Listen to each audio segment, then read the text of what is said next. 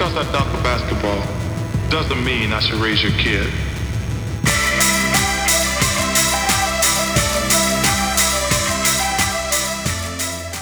Hello, and welcome to Dear Adam Silver, a show about sports, art, and the space they share. My name is Abigail Smithson, and as always, I am your host. On today's show, we have multimedia artist Bradley Robert Ward, who is based in Houston, Texas. Many of his current pieces are made in response to his experience growing up in a home where sports were second nature. The work touches on his relationship with the basketball players that have impacted him the most and the culture around the game. He uses the techniques of image transfer and collage to recreate iconic imagery with his own hand in a way that forces the viewer to redefine where basketball, as an art form, belongs. And again, thank you so much to Bradley for coming on the show today and really unpacking some thoughtful, important aspects of his work. And to all of you listening, please leave a rating and review on the podcast. That would be so helpful to me. And yes, enjoy the show. Yes, so I thought we could start today with just a little bit about your sort of background in sports and how you've come to basketball through art. Yeah, well, I guess my sister's where I could start for the beginning of most of this. My dad was an athlete. He played baseball all the way up until college, and he turned on a baseball scholarship. But I didn't really know any of that until I was in high school, I think. So my sister's 4 years older than me, and she played basketball since I was born. So my parents watched all types of sports. They put us in tennis, swimming, like pretty much everything just to see what we liked. But basketball was the thing that gravitated towards my sister and I. And she was always the best player in the neighborhood, at the school, everything. So when I was growing up, like, she was Michael Jordan, and I was definitely happy to be Scottie Pippen. And then I guess it kind of grew into like a Cheryl Miller, Reggie Miller type thing where I was good, but I couldn't beat her, but nobody else could beat her. So it was just, that's what it was. And it was just indoctrinated, I guess, into my family. Even in my extended family, anytime we had like family gatherings, it was usually centered around a Saturday or Sunday, and usually sports, games come on Saturdays, so Sundays, whether it be football or basketball. So it was just something that's always been there for me, and it was the way that I communicated with the world for the most part. I have a question about that. As far as, was it something, did your parents sort of explain to you the importance of sports ever, or was it ever sort of addressed, or was it just kind of there as part of your life?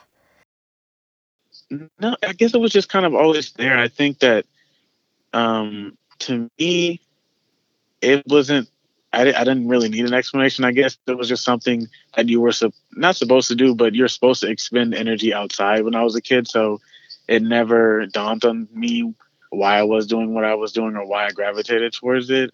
It just was how I always spent my time, pretty much outside when I was a kid, until I started playing video games. Wow, yeah. And so it was just built into the culture, as far as just a lifestyle. Yeah. And how did it come? So I felt very much like there was a distinction about my artwork, like before I started making artwork about sports and after I started making artwork about sports. So I'm wondering how you felt that through your own work and how you kind of came around to it, or if it was always kind of under the surface. Yeah, I didn't start making work about basketball until 2 years ago.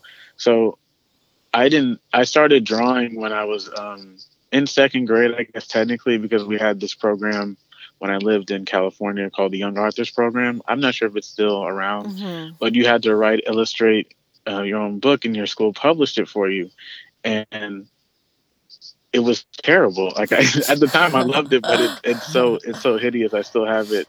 And in third grade, I was exposed to my first anime, which is, I'm sure, is everybody's first anime for the most part in America, Dragon Ball Z. And I was like totally blown away by it. And then like all these different like things connected to that, whether it be Pokemon or just like video games, all these different art styles. And I was loving it. And I just drew them constantly every day. So it started out with me just drawing, and then me wanting to draw more realistically and drawing people. So all of my artwork pretty much until grad school was like realism and like trying to get the form down and really embedded in that. And then it wasn't until grad school where I realized I needed to make something more concrete and more personable and really dig deep on who I am and what my makeup is. And then that's when I realized, wow, like until I was 18, when I stopped playing basketball, I was an athlete. I didn't really think about the world in like terms of a regular citizen, if that makes sense. Like Mm-hmm. most of my time was thinking about, oh, I have to wake up to go to practice before school, go to school, make sure I eat enough for practice after school, come home, do my homework, and do the same thing day after day. And it really wasn't until I got to college where I realized, wow, I have so many more hours in the day. Like, how do I become part of society again? And like, how do I do all these different things? And then when I got to grad school, I just wanted to make something that I had never seen before. And that's when I started to mix basketball in with my work. Were you throughout sort of being so much of an athlete during your childhood and adolescence? Were you besides playing sports, were you also making art consistently at that time? Not really. I drew every day up until sixth grade, and then I had my first art class in my first year in middle school, and I didn't enjoy that at all. I think most artists don't really enjoy being instructed for the first time because it's like a joy that you have and it's like a passion. It's, Mm-hmm. oh, I love doing this, learning my way, until someone is teaching you in a very conformist way. And I didn't know how to express that. I just knew I didn't like it. And then I didn't really draw again until my junior year when I was ending, my tenure as a basketball player. And then I was taking these drawing classes and I really enjoyed that. And I remember I was trying to figure out why was I loving this way more than I was when I was younger. One, I was probably more mature and understood what was actually going on and why I was being taught certain things. But I also think my teacher at the time wasn't really teaching me how to do something. She was instilling in the confidence in me that I can do something and that Mm-hmm. it's possible to do these things. And Oh my she gosh, gave a lot you of have to freedom, give and I her a love that. shout out. You have to give her a shout out. Yeah, I do. Her name was Miss Dunleavy. I Oh, appreciate her very much. She was awesome. Awesome high school. yeah. Wow. Okay, so sorry. You appreciated that and it kind of things felt more open. Yeah, for sure. And then at what point in college did you begin to, I mean, were you studying art the whole time that you were in college? I was. I went to two different colleges. My first year, I went to school in San Antonio and at UTSA, and they had criteria where you couldn't do any studio classes until you were done with your sophomore year. So all of my first year was kind of like art history and like basic stuff. So I didn't do any of it there. And then when I came back home to Houston and I went to Texas Southern University, it was very much kind of like relearning the basics, which was really good for me because I hadn't, like, I was doing it in high school, but it wasn't doing it in any like formal like training way. So I finally got that my second year of college, and then I just went from there. Yeah, and what were your sort of, I've seen your newer work or the stuff that you have on your website, and I'm wondering what sort of your first iterations of making artwork about basketball, what that was like. And the other thing that I really want to address is that I have yet to associate your work with a specific medium, which I think is kind of exciting. Um, I think most of the other artists I've had on the podcast, like I've kind of had an idea about what medium they're working through, and before you mentioned how much you loved drawing, I didn't think about you drawing. Yeah. So yeah, if you could talk about that experience, if you do have a medium that you're sort of tied to regularly, or if it just evolves with the work. I would say now I'm more tied to collage and transfers and assemblage, like things of that nature. Mm-hmm. As far as drawing, it was definitely my first passion and love, but I got burnt out on it almost three different times in my undergrad, and I knew that this just wasn't the language that I wanted to use to communicate um, whatever my you know career is going to be. It's something that I Yeah. can do, and I think it has its purpose, but for me, it's not the thing that I want to keep doing anymore. So it was just kind of like tired of doing that.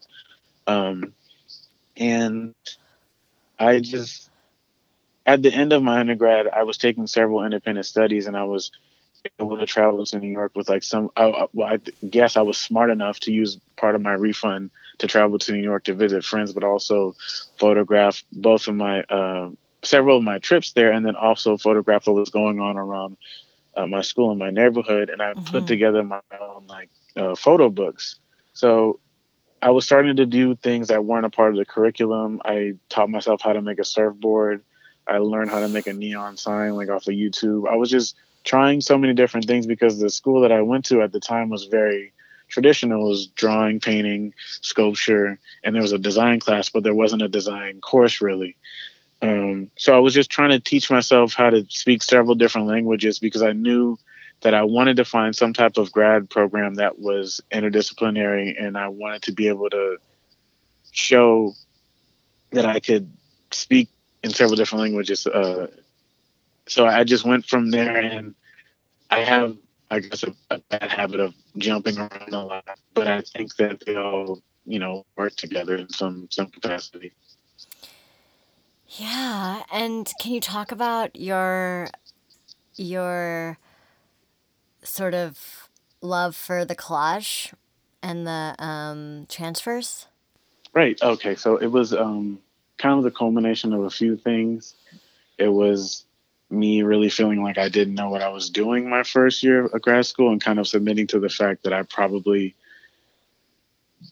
am not as good as I think I am at certain things, and then trying to read and watch different interviews and or podcasts of certain artists that I really like. So a lot of what Arthur Jafa said in various interviews that he had about what the black community came over as and why we have very a very real attachment to material as a whole and understanding that we were material when we came over. And Mm. then um, seeing Lorna Simpson's work over the past few years and then understanding that I'm seeing something and feeling something very real when I look at that and I feel a connection, like I guess a spiritual connection, and just understanding that there's this when I'm working on it, I don't have a real sense of I don't feel like I'm really controlling it. It just does what it does.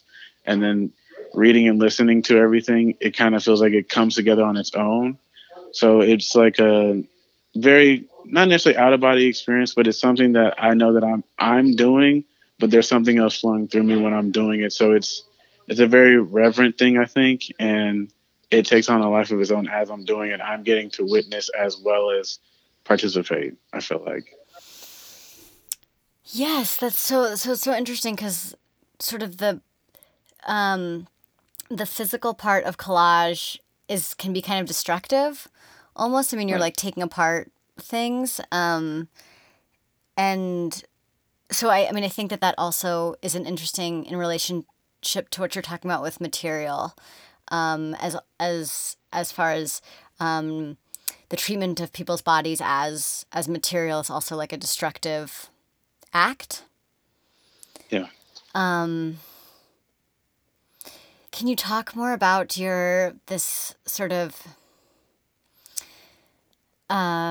spiritual feeling you had about and as far as connecting these dots between multiple artists, um, and the spiritual feeling you had about looking at Lorna Simpson's work, if possible, and also this idea of when you started thinking sort of critically about the body, whether that's your body or the bodies of athletes, or the how the body is um, a part of the story of the African American community. Yeah. So I was lucky enough at Pratt to have Lorna Simpson be our first um, guest lecturer my first year. Mm. So it was really special to see her work and kind of see she kind of did a retrospective during the presentation. So that was really cool to kind of see where she came from to where she is now. Um, and then over last October, I had my grandmother passed away. So seeing um, Lorna's work and then being away from my own family, I was actually trying to make work about my family that same semester before my grandmother passed. So I, not necessarily because of her passing, but I just decided to stop doing it right before that happened and go back to the basketball or oriented work. So seeing all that and have that transpire over my first year and a half, and then seeing Lorna's work, and then every time I saw it, it felt like I was looking at my grandmother or my aunts or my mom and just remembering times, and then looking at how she was using material, whether it be the inks or acrylics, and then how she's collaging, but isn't. It felt new to me. It wasn't just like someone, putting cardstock on something or laying it on top of each other. That really resonated with me. And when I was initially doing the basketball work, a lot of it was kind of just digitally putting a picture next to another one and then being kind of just having a conversation of, hey, the shape and form are the same in these old masterpieces in these basketball photography. So a lot of people initially were telling me to look at Hank Willis Thomas, which he's definitely an amazing artist. But I felt like that was just boxing me in. So I wanted to definitely do more than just conflate two images. So then when I came across Arthur Jafa's work, it really kind of pushed me forward. Not necessarily his work itself, but him speaking about the materialism and then thinking about I have an opportunity to not only retell history, but I get to help other younger Black kids look at work and then be able to see what I see, but also take pride in what I saw in so many different athletes and what I saw in myself and how basketball helped me express myself as a person. Because as I said, when I was younger, my sister was extremely great. So I was always somewhat in the shadow of somebody else. Not that I resented that or anything, but it helped me be my own person. I didn't have to be on the basketball court and be Brittany's little brother anymore. Like when I came into high school, most people who were older than me were just like, "Oh, that's Brittany's little brother." They never called me my name. So when I was on the court, I could be whoever I wanted to be. I could be as loud as I wanted to be. I could be as physical as I wanted to be. Basketball gave that to me. So I wanted to not only exalt the body and what it looks like and what shapes it conforms to, but also understand that not just basketball, but sports as a whole allows a Black body to do the different things that it's not able to do in society itself. We can be super physical, we can be dramatic, we can be sensitive, we can do all these different things. Even the way Black men and women touch each other in sports is completely different than what is accepted in society as a whole. Like the way we embrace each other, all these different things. So all that's important to me, and I wanted to also find a way to transfer the importance and the energy of all that through the old masterpieces. So that's why I was using a lot of old imagery initially to establish that vocabulary, and then I was able to pull different references out of that without having to reference those pieces as heavily because I already created that vocabulary for myself in my work. Can you, since it's coming up, can you just unpack a little bit about that initial work when you're sort of comparing the photographs of basketball players in action to these sculptures from like hundreds of years ago during the Renaissance, and how that sort of evolved? Yeah, for sure. I think probably one of the most famous sculptures anyone's ever seen is David by Michelangelo, and I think that's really fitting because there's so many photos of Michael Jordan like in repose or just bringing the basketball to the court, just him by himself in solitude. Their bodies look so similar, and him being like the most larger than life basketball player, and then that probably being the most larger than life statue most people have seen. That to me was always interesting, and even like there's pictures of Michael Jordan in the dunk contest and the way his body's contorted, like his torso and David's torso look almost the exact same.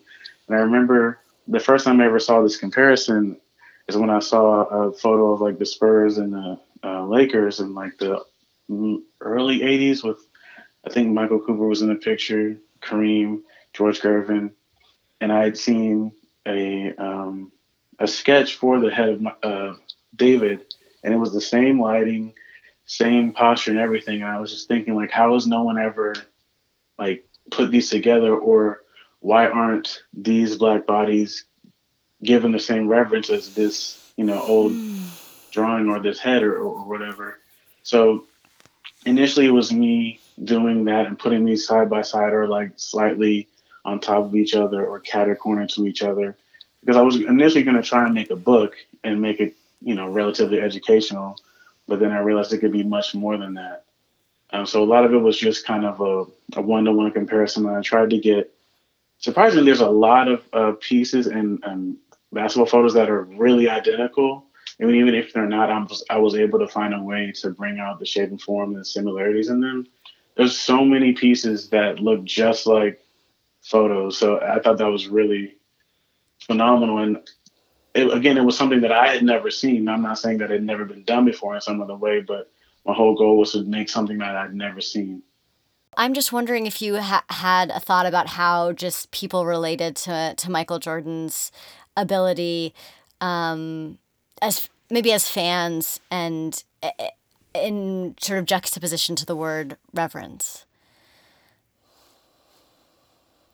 I don't think that another word could be used, because I think the most interesting thing to me about Michael Jordan was, like, outside of Magic, I guess, I think he was probably the first athlete that I know that it really didn't matter what he was. Like, people loved that man and people still love that man. And I think him and Magic are probably the biggest reasons why him, Magic, and Larry Bird are probably the reason basketball became what it was. Not probably, it is the reason basketball became what it was. Because, of course, in the 80s, you had the racial tension between cities like New York and LA, and you had Magic and Bird, but that also brought part of the country together. And then you had this one figure that surpassed all of that, and he was black, and that matters so much to the black community. But the fact that he is black also helped the country probably more than any white superstar ever can. I think that it's definitely reverence on the half of the black community, but I think in the white community, it's probably just groundbreaking and like awestruck, because everything that probably any white man had a record for, Michael Jordan definitely beat it. If he didn't beat it, he tied it. If not that, I mean, he was just above and beyond anything we could possibly imagine. And I think that's also why he's a perfect example of why I was trying to make those comparisons, because all these paintings and sculptures come from some type of biblical reference. And not only are these athletes real and in real time, but most of their own mythologies mirror a lot of those things in religious texts or from those references of those paintings. So I think all of it is just trying to understand what it means to be awestruck about something that's actually real. Wow, that is yes, that's a really important thing to identify, because it's happening in front of you, or if it's not happening in front of you, it's happening on the news later as things are replayed, or on Twitter later. It's happening in your lifetime, and you get access to it in some way. But it's also, how do you reconcile what makes you feel like it's a surreal event with the fact that it's actually real and it's actually a person, that like a human being, rather than a representation or a something that a story from hundreds of years ago. Right. I think it was such a special time, especially for the 90s. We had so many things. I was born in 1990, so I don't have full contextual knowledge of myself for the 80s, but I know the only other athlete I can think of that probably would have come close to that is Bo Jackson, but he was, of course, injury struck him. But I remember watching the ESPN documentary about this guy, and they were always saying that the most interesting part about Bo Jackson is every story you tell about him sounds like a tall tale, but all of it is, I think only maybe one or two of them weren't true. And if they weren't, you believe it because you've seen other things that he's done. and the fact that this man played two different sports at the same time. Of course, Deion Sanders did it, and I guess he did it more successfully. But Bo Jackson was an absolute freak of nature as an athlete, and he still is. And he was incredible. And a lot of, a whole history as a whole, everybody walks so somebody else can run. So I guess that's probably got us to Michael Jordan being ready for that. And I think the coolest part is everybody got to witness Michael Jordan, because there's so many people who didn't get to witness Bo Jackson even when he was doing his thing. He played on the West Coast, so a lot of stuff East Coast people weren't able to see. But Michael Jordan played in the middle of the country. I'm pretty sure it was Eastern time, but still, he played in the middle of the country. Everybody saw it. He won 6 times, 2 different repeats. He played in so many different eras, and just he's a biblical feature. He's a titan. Like, everything about that person, whether it be his persona, his ability, what he stood for culturally, all these different things, and being able to try and like put that into words is impossible. And that's also why I think being able to try and explain that via my hands and doing something else, like it can only be explained that way, because it isn't like none of it does justice saying, do you remember when Michael Jordan did this, or have you seen Michael Jordan do this? You had to see it, feel it, hear it in real time, and it's never going to make sense to probably like my grandkids that this guy did this. Yeah, because yes, you're right. It was a moment. I mean, like a 15-year long moment, but yeah. I mean, it was just it was like a time and a place that I'm sure will exist again for another player in maybe a certain way, but it's not just about him. It's about him within this larger context. Right. Yes.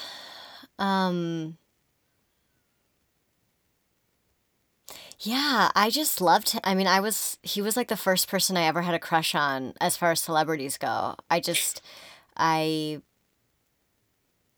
thought he was everything. He was, yeah. Yeah, he seemed so charismatic, and so, and I remember when his father was killed.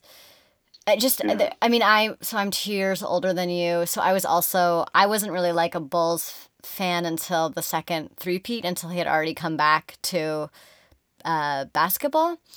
But that doesn't mean I didn't own the VHS set that referenced all those other years that I watched several times, and just how he would speak about his family and his father, and that photo of him and his father when he wins his first championship. It just felt that he embodied so much, and that separate from the work that he created as an artist, as an athlete, he was just such a force, just in general. Yeah. Absolutely. Yeah. So I actually want to read a part of your statement from your website, and maybe we could just talk about it further, because I think one thing I think about your work is I haven't also had someone on the podcast that's dealt with the body so specifically in both a conceptual way and a visual way. And so I really just want to continue, if we can, to just like unpack the issues surrounding the bodies of athletes, especially in basketball, because of, it seems like more and more, and like this is a crossover, I think, between sports and art, is like this idea of representation, and how people are being represented through photographs, through pieces of work. It's this question of who gets to tell whose story. And also just that I think much of the problems that we have, many of the problems that we have in the United States right now center around wanting to control each other's bodies in some sense. And that is also, from the top down, white supremacy. So I think it's really important to explain this in every way possible, if that makes sense, just because I think it's how we relate to each other. It's how we understand each other. It can be a way to show love, affection, respect, sort of mutual respect, or we can treat each other's bodies as something to control, something to hurt, disparage, because they might be different from ours, or they are different from ours. So this is sort of the crux of why I found your work, because you're marrying both the thoughts and the visuals, or it appears to me that way, and especially through the process of like taking apart and reconstructing. Right. Working with, for now, 2 distinct lines of work allow me to amplify the multidimensionality seen within Black life, quite literally trying to mirror textures and raw materials notably amalgamated and fractured, then equating that to the fragmented physical, spiritual, and mental disposition of the Black body. It continues to humble me.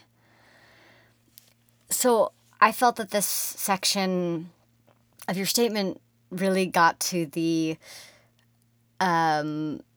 point where the visual meets the concept and how it affects you to make this work. Yeah. Well, when I was speaking about that, I was referencing the work about my family and also the basketball work. And I don't think that I have any of my family work on my website currently. But when I was working on a piece about that today. When I was trying to come up with, I guess, my first real concrete concept for my grad work, I was trying to find something that could exemplify how I feel about my experience as a Black person. And I know that, and I saw that through making something extremely personal and personable, you end up making something very universal. So I was trying to think, well, what is something that I've never really tackled about my experience? And I've never made work about my family at all, because that's always been a private thing for me. I'm a very open person, but I know that my family necessarily isn't. But I knew that if I was going to really grow in this program, I'm going to have to tackle things about myself I don't normally look at. So I was trying to think of what are things that mirror how I feel about me and myself and the extended uh, relationships I have. So I eventually came across the different textures of stone, I guess specifically onyx, and I was looking at different agates, and I liked the fact that they were, literally comprised of these sediments, and a lot of them have their own cracks in it due to various reasons. And I was thinking to myself, that's pretty much like me. I'm made up of all these experiences and people, places, things, but I'm not perfect. I don't have the best relationship with all the different people in my family. So I felt like that was a real mirror of what I was going through.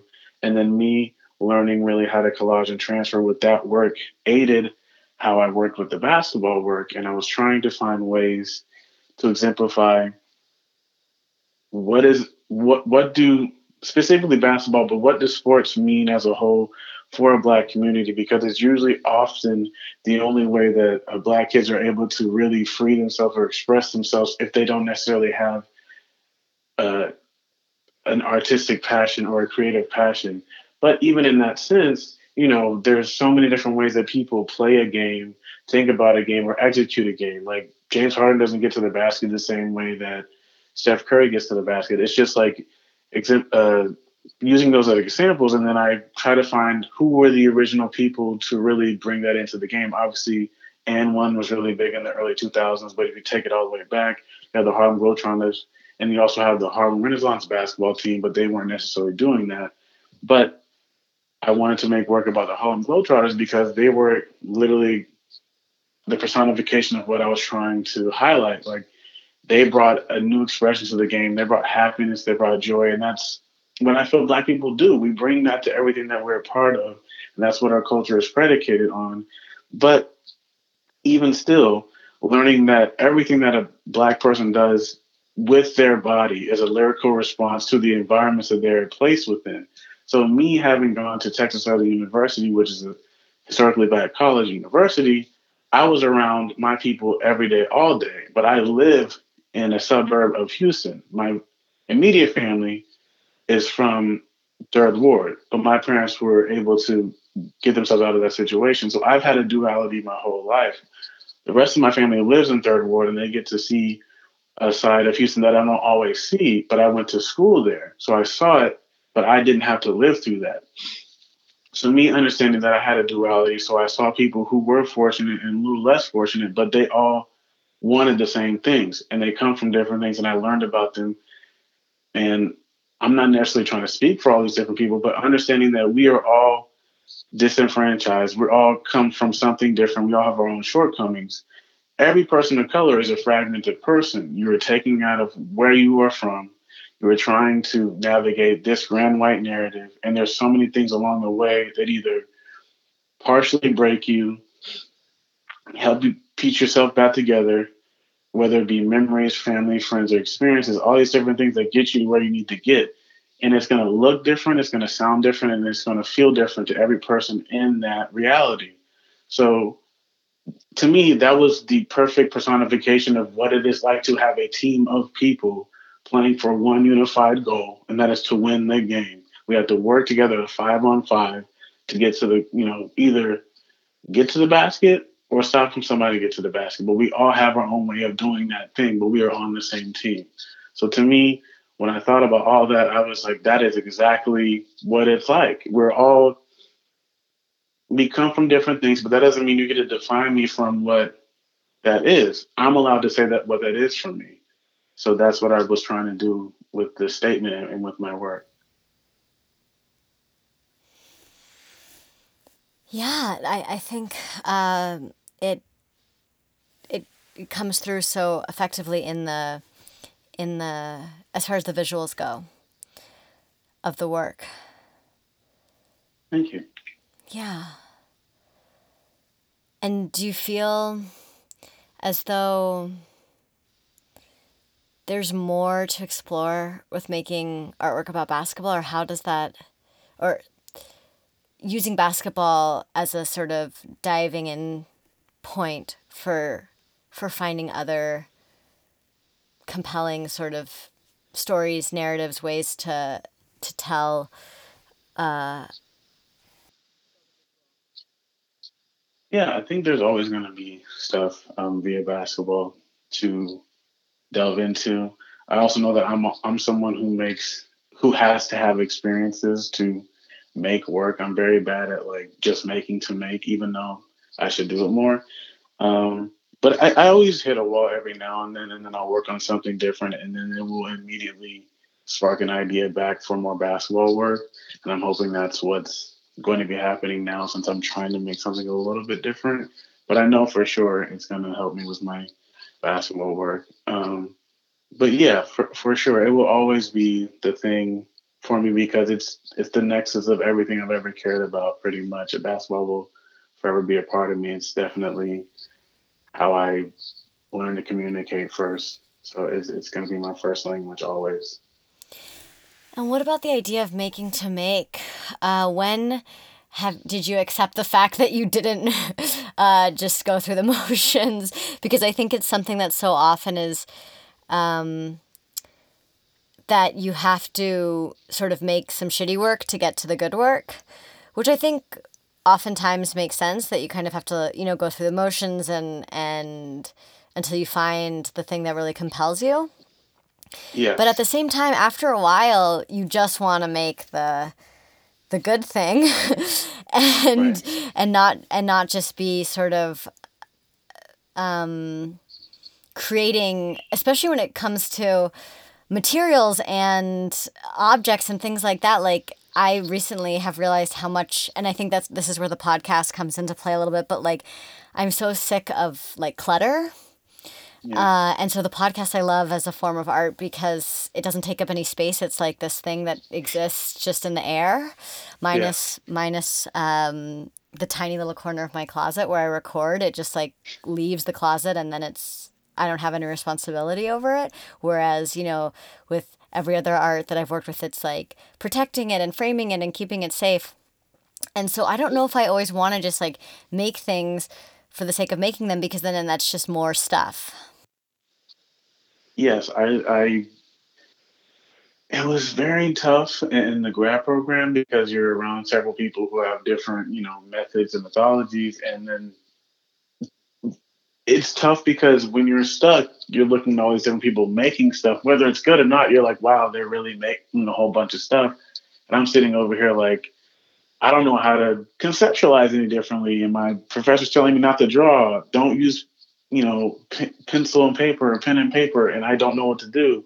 So a lot of it was really tough to try and reconcile with that within myself.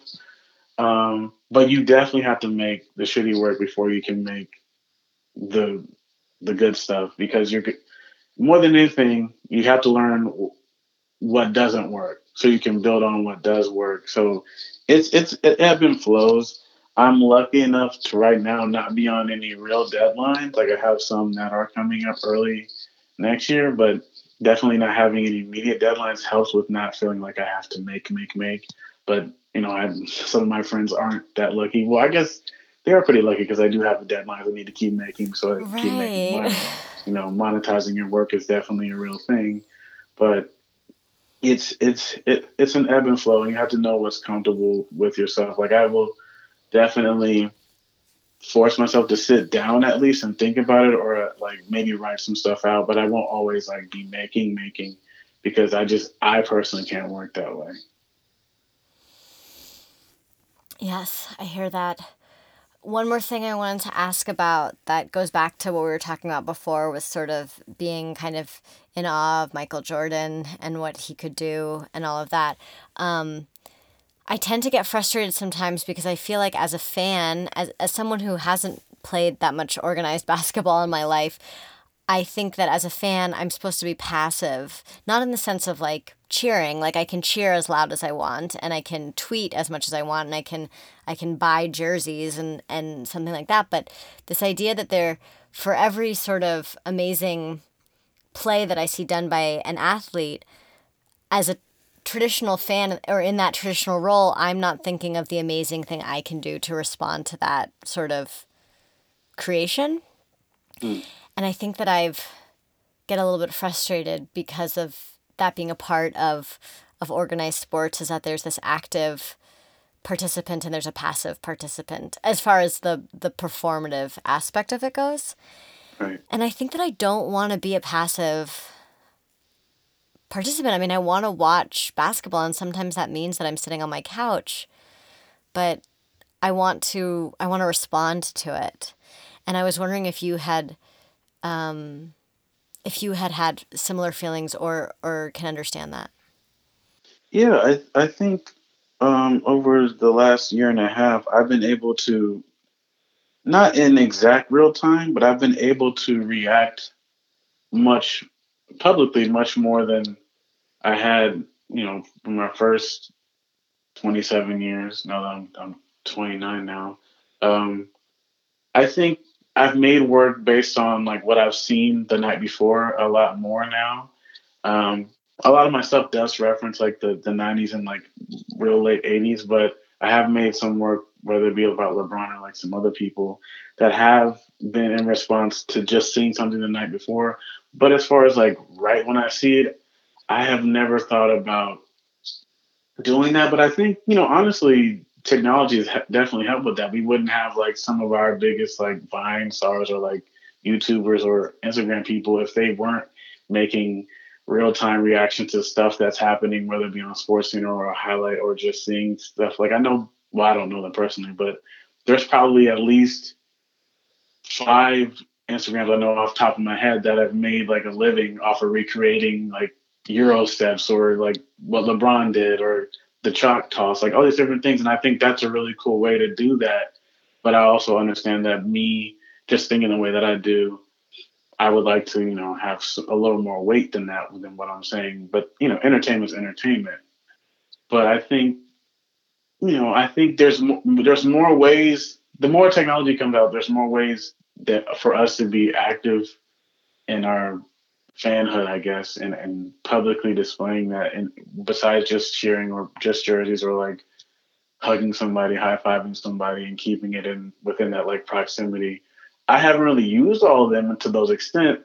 But I think it's cool that so many different people are finding different ways to do that. It's just never been an interest of mine of like doing that on any of like those social media platforms. But I've never really thought about like purposely, I guess, making a in real time response to what I'm watching as far as a basketball game, I guess.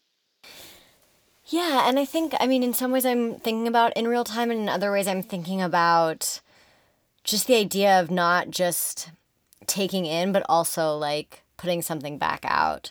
So I Mm. think this idea of just when I'm watching a game, I'm trying. Sometimes, I mean, I am just watching the game and there's like some pure joy in that activity. But this idea that I want to look at it through this lens of all this other information I have and like what's going on in the United States that day when this game is being played, or what's going on in the city, or what what are all these other things that play into this very moment, kind of like how you were saying Michael Jordan is like you can't just, it's impossible to explain to some extent. Wanting to find that type of experience other places through certain context of what happened that day and what's going on, and putting onto basketball, sort of like projecting onto basketball other elements of our society. Yeah, that's a great point. And I think kind of the apex of that was a few years ago with the Donald Sterling thing and the Clippers. Mm-hmm. And I think that's, for unfortunate reasons, but a perfect example of like the social meeting the, I guess, in some ways economical and in sports. So like that Venn diagram was definitely overlapping during that point in time. I think it's also tough because for all intents and purposes, it's entertainment, so it tries to separate itself from those things. But I also do think it's really cool that we have athletes like LeBron or like a couple others that are willing to speak out on stuff, or at least let their opinion be known when it's asked. But I think it's really tough because not most of them aren't ready or comfortable speaking on it. So those worlds don't always, collide. And I think it's definitely worth thinking of in that way because I mean I probably wouldn't have made the work that I made if I never thought about it on some sort of existential plane. Mm-hmm. Um, but I just think that it comes like if that's something that you're wanting to do, or if anyone listening is wanting to do, it comes. And I think sometimes it's just like you said, trying the shitty thing first and then getting there through some other means. But a lot of stuff, everything informs everything. So I think it's just trying until you try. But sports for me is tough sometimes because if it's not basketball and if it's not two teams I really like, it's just white noise to me. Like if I have the TV on, it's probably Mm. on some type of sports thing, but I'm usually not paying attention. I just need the sports noise on because that's like normal for me. And I'll just be working on something. I'm not always paying attention to it. So that's like the squeaks and the whistles and the Yeah. cheers. Yeah. That's so interesting. I feel very much the opposite, that it takes me like 30 seconds, no matter who's playing, to like pick a team and care so much about this team that I just found out about and just want them to win so badly. I mean that happens to me too. Like I used to play soccer, and I'm not too like outside of the Premier League. I'm not too familiar with everybody in like La Liga or Serie A and like Spain and Italy. But if Hmm. those teams are playing, I'm like I know that guy, but I like that those jerseys more. So I'm probably going to just be really impartial right now, or pick that other team. But if it's a Premier League we're talking, I'm definitely taking Chelsea over everybody. So if you're listening, any Premier League fans, Chelsea all day. Yeah, so they can at you if they need Yeah, to. at me. Yeah, I also think there's this ongoing issue with the players that do end up sort of speaking out about different sort of social issues or issues that they are invested in and care about, is that once they do it like one time, we want the crowd wants it about everything all the time. And I think that's difficult because again it goes back to this idea of what is the athlete offering to the spectator, and what does the spectator offer back to the athlete? Because not only do we want to be entertained and excited and like sort of fascinated by what they're doing, but then we want them to also take on things off the court. I mean, unless you're someone who thinks sports and politics should be separate. So I think it gets a little dicey because it's like we want all of these things, and then what are we willing to offer in return? Right. I mean, I think it's dumb because I think the game itself obviously should be separate because we're playing the game, but it's just it's so weird because we live in this time where we want all these people to be celebrities and we want these people to be like these large than life figures, but the moment they disagree with us or the moment that like they become human in our eyes, it's like I don't want to hear from you anymore. But like, what do you expect to get along with everything that it's kind of like what Shay said because I listened to the episode that you had with Shay Serrano. If I disagree with that person, I'm just probably not going to have the conversation because it's most likely not going to get to the point that we wanted to get to. And if we disagree, then that's fine. We can agree to disagree, either go our separate ways or just, not talk anymore. But if I don't like something an athlete says, it's not going to weigh on me the way it used to when I was like 15. And I can think of Carmelo Anthony is a perfect example for me because I loved him so much. And I think when he had a chance to go to the Bulls and he did not go, all the hostility I was holding in my body, one day it just evaporated because I realized this is a man trying to provide for his family and play the game that he likes. And if it really doesn't boil down to him about winning championships, I can't hold that against that man. He's doing his job, he's providing for his family, and he's enjoying himself. Why? I just need to let it go. It's not that deep. Mm-hmm. And once I did that, I was like, wow, man, none of this really matters. None of this really matters. And I never thought about that. But I guess Carmelo Anthony taught me the meaning of life because yeah, wow. I mean, I think it's just interesting because it's like we want to. It's so hard to put it's like some of these larger than life sort of celebrities, or that's how they're shown to be, and the athletes. It's hard to remind yourself, yeah, they're just a person. They're just a person trying to make the best decision for themselves or whatever. Right. And I think that individuals can remember that. I think like as a whole, as like a media culture, that's not the narrative that's pushed forward. Like the narrative that's pushed forward is like that they are like a different sort of, they have different existences than us, which of course they do, but it's like when it comes down to it, decisions are still made based on same things that the decisions are made for people who are not professional athletes. Right. And it's just, people need to remember that. It's not, at the end of the day, none of it's really that deep. Oh my gosh. It's hard to accept that. I know. Well, especially when all I want to do is have sort of conceptual conversations about sports and art, and then you're going to, say that after all of this. Well, I mean, it's definitely like important for sure, but I think us holding on to thoughts and principles that these people have expressed is not necessary because I could go all day about Allen Iverson because to me, obviously he's not, but he's the greatest player of all time to me because of what he meant to me and what he meant throughout my life and to like a culture that I saw every day. Allen Iverson meant so much to me because when I was playing basketball as a kid, every basketball court I went to that was outside or not in my neighborhood, there was a kid that looked like Allen Iverson, that talked like him, that played like him, that did look up to him, but none of us had to say that. We knew who that was. Allen Iverson was reflective of what I saw every day playing basketball.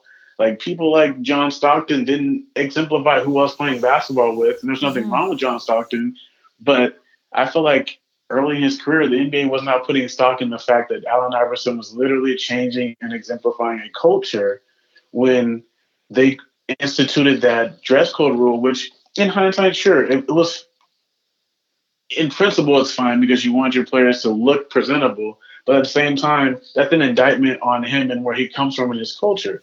And like, what's presentable. Right. That's probably the most passively racist thing that's ever happened in sports history outside of, I guess, free agency. But we just accepted that. But Allen Iverson literally was he taught me that I could be who I wanted to be. Like again, like I was saying, he taught me I could be larger than life and be who I wanted to be. I was always small. I'm not even 6 feet. I'm 5'8", and he was often the shortest person on the court. But he could do whatever he wanted to. He could score on anyone. He could do anything he wanted to do. He was an MVP, and when he won the game one, the 2001 finals, that is the greatest moment in basketball history for me. I'll never forget that. That's just the larger than life moment for me is that moment right there. Everything that Michael Jordan did was great, but nothing meant more to me than seeing him win that game. They did not win the series, but no one thought they would win a single game. And he torched the Lakers, and he did it by himself. That's the second worst team ever to go to the finals outside of LeBron bringing the 2004, I think, 4 or 5, maybe it was 2006 Cavs to the finals to play the Spurs. That team was atrocious. But Allen Iverson doing it with Eric Snow and Aaron McKie, like he had no offense. He had 48 points that game. I just can't put it into words. That's the stuff we should hold on to. That's the stuff we should hold on to. Yes, and just like the excitement as far as I think also just like this power that comes with like lifting someone's story up, like continually telling that story like with so much excitement as you just did is so much better than the critique aspect of this person didn't do enough or this person should have made this decision or whatever. The separation that comes from when you think that someone has like a wildly different, that just it's just difficult. Yeah, I mean, I think in general there needs to be less loyalty from fans, personally, because the more loyal you are, the more you're more susceptible to be hurt. But you have to understand that this is a business. The owners aren't loyal to you; they're loyal to making their own money. And the more power the players have, the less loyal they're going to be to the team. And there's nothing wrong with that. But you shouldn't hold either one accountable when none of them promised you anything. We're all human. Yeah, we're all human. Great. Well, maybe that's a good place to end. I don't know. The fact that we're all human. Do you have any... yes, as we had discussed before, sometimes it's tricky to get into like intricacies about specific pieces on a podcast when, of course, people cannot see what we're talking about.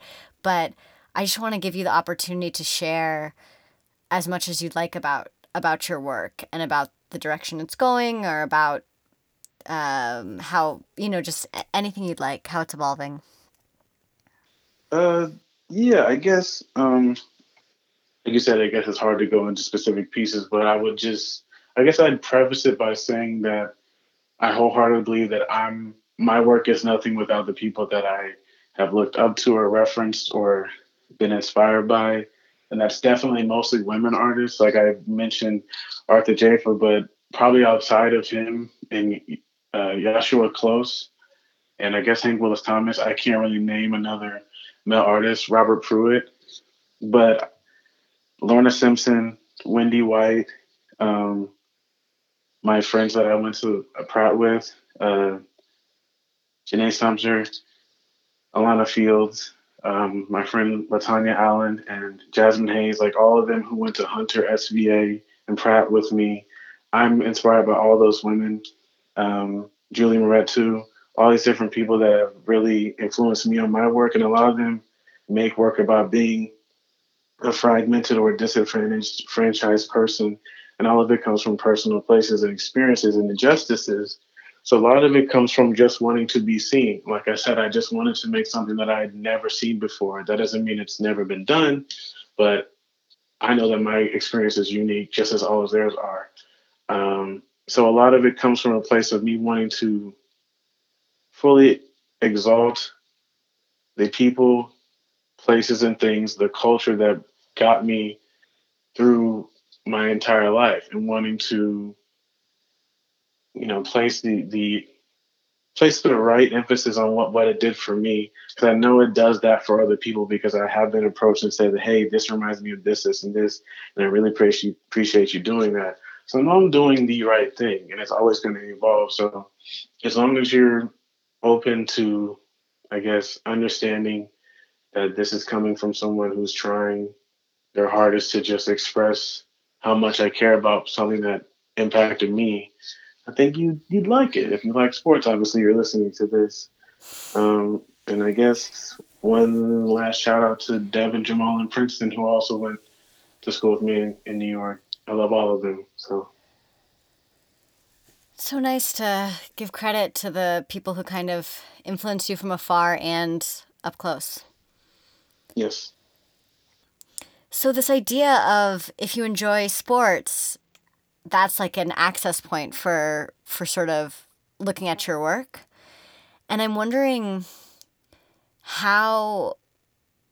just wondering how people who, because my whole, some of my own personal focus is this idea of making work about basketball as sort of someone who loves it, but it's also this idea of like using basketball. So basketball is so much bigger than me and my existence as like a cultural phenomenon, that I want to sort of use it in the sense that the work can be about basketball, but it's about all these other things that I think that people should care about in a sense, you know, and as far as your story goes, that people, your story is worth telling, whether there's, you know, this iconic image of a basketball player involved or whatever it is. And so I'm wondering how you feel about that, as far as, do you think people need to have an interest in sports to sort of dive into your work, or where you start with that?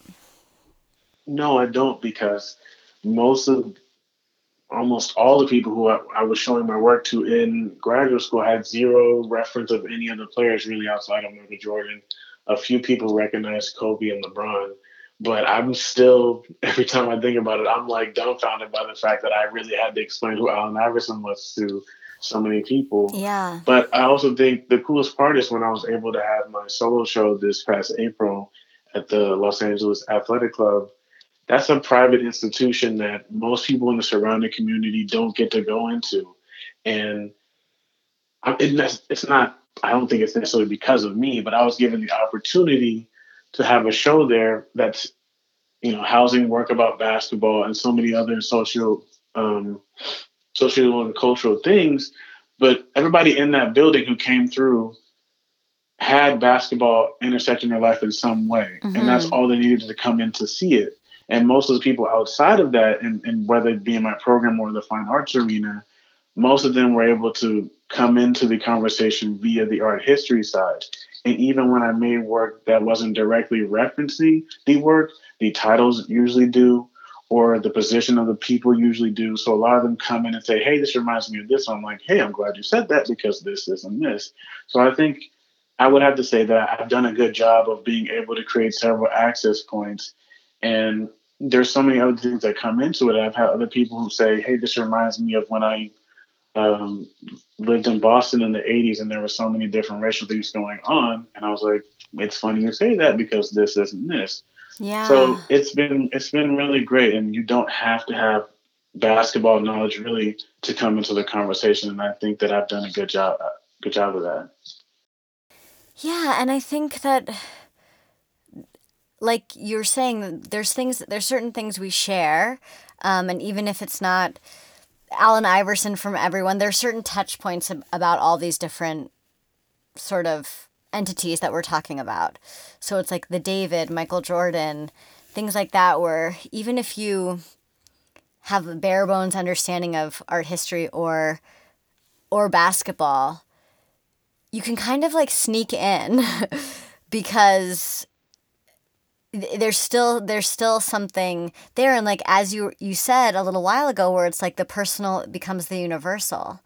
Right. And I think that's really important to remember, because I think we can only tell our own, I think we tell our own stories the most effectively. And I have felt sometimes with some bodies of work that I've like, because it was so, there's sometimes where it's so specific that you can feel a little shut out. But in general, the more, when people get specific, they're also specific to culture. And then when they let in culture, that's when it's like, oh, I know about that. I know some context for why this piece is being made. And not that everyone needs to understand every aspect of your work, but as far as just like a little way to get in, a beginning point, I think that's a powerful way to kind of use cultural entities and take them on as your own. Yeah, that's actually something that was a big hurdle for a lot of people in my program, and I think myself as well. When I was at Pratt, it was tough because when you're making the work, you obviously know what it means to you and how you're able to explain that.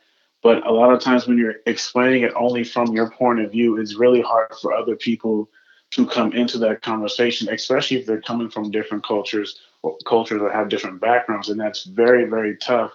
And it can really shut out other people. But once we learn how to put your story in the larger narrative, and you're able to explain it in that way, and then say, oh, for example, like this and this, or just make the compare and contrast when you're when you're having the conversation. It helps you, one, with your elevator pitch. It helps you explain your work, and it helps you being able to see yourself in a broader context, which will help you make better work at the same time. It kind of goes back to what I said earlier. Like, what I have learned about a lot of stuff. Not that none of it, not that all of it isn't good, but a lot of times it's really not that deep. Like, sometimes people are looking at work and they're like, "Wow, I really wonder what this means," and it could have just been somebody having a bad day and letting it out on the canvas. Yes. Like, Yeah. sometimes that's just what it boils down to. Yeah, or like the literalness of cutting something up and reconstructing Right. it. Like that's a very that process is not necessarily hiding Yeah. anything, physically. I really appreciate you sharing everything that you shared. Yeah. Thank you for having me. I don't half the time I don't even know if I was really answering your question. I tend to make that mistake. So hopefully I did a good enough job.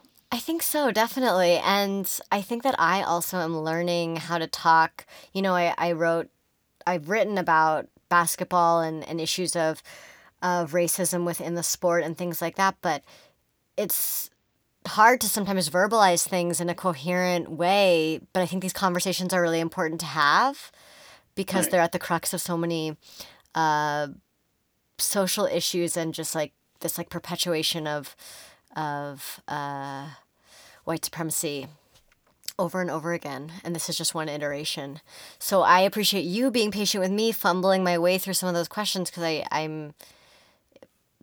yeah, verbalizing it is not easy. No, I definitely understand. And again, thank you for having me. I enjoyed it. All right. Thanks so much for making this time, Bradley. I hope you have a good night. Thank you, you too. Take care.